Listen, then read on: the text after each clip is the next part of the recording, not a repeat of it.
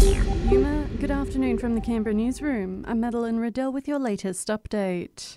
Australian economist Sean Turnell is returning home today after being released from Myanmar's military junta. Turnell was detained 21 months ago after serving as an economic advisor to deposed leader Aung San Suu Kyi.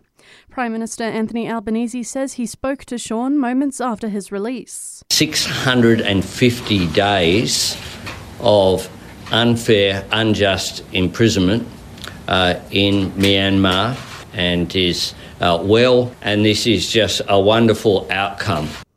A Belconnen teenager has been charged, accused of being an accessory to a child sex offence earlier this year. The 18-year-old is accused of contacting a witness of the alleged crime and paying them to provide a false statement to police. Relief for businesses or anyone with Christmas deliveries on the way. A tugboat employee lockout, scheduled for 17 ports across the country today, has been scrapped, with Fair Work banning the company from doing it. While workers will also be banned from industrial action for 6 months, and the Maritime Union's Glenn Williams says it's the right call.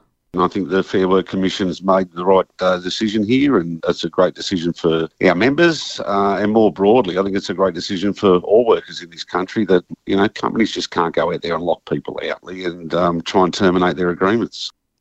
2 men have been arrested after they were allegedly caught in a stolen car that had been used in a string of theft, property and driving offences across Canberra. The 28 and 31-year-olds have now been charged as part of Operation Taurus, cracking down on repeat offenders in the Territory. COVID case numbers are on the rise in the ACT, but not as much as authorities had anticipated. It's prompted a reminder from health authorities that positive tests still need to be reported to ACT Health. Family and friends are gathering this afternoon to farewell Cassius Turvey. The 15-year-old is being honoured at a private funeral service in Perth after his life was tragically cut short last month. Thousands have rallied across the country and the world in recent weeks, while his mum is planning to start a program to empower teenagers, which she says will be her son's legacy. And we can expect to see the postie more often, with weekend delivery starting tomorrow.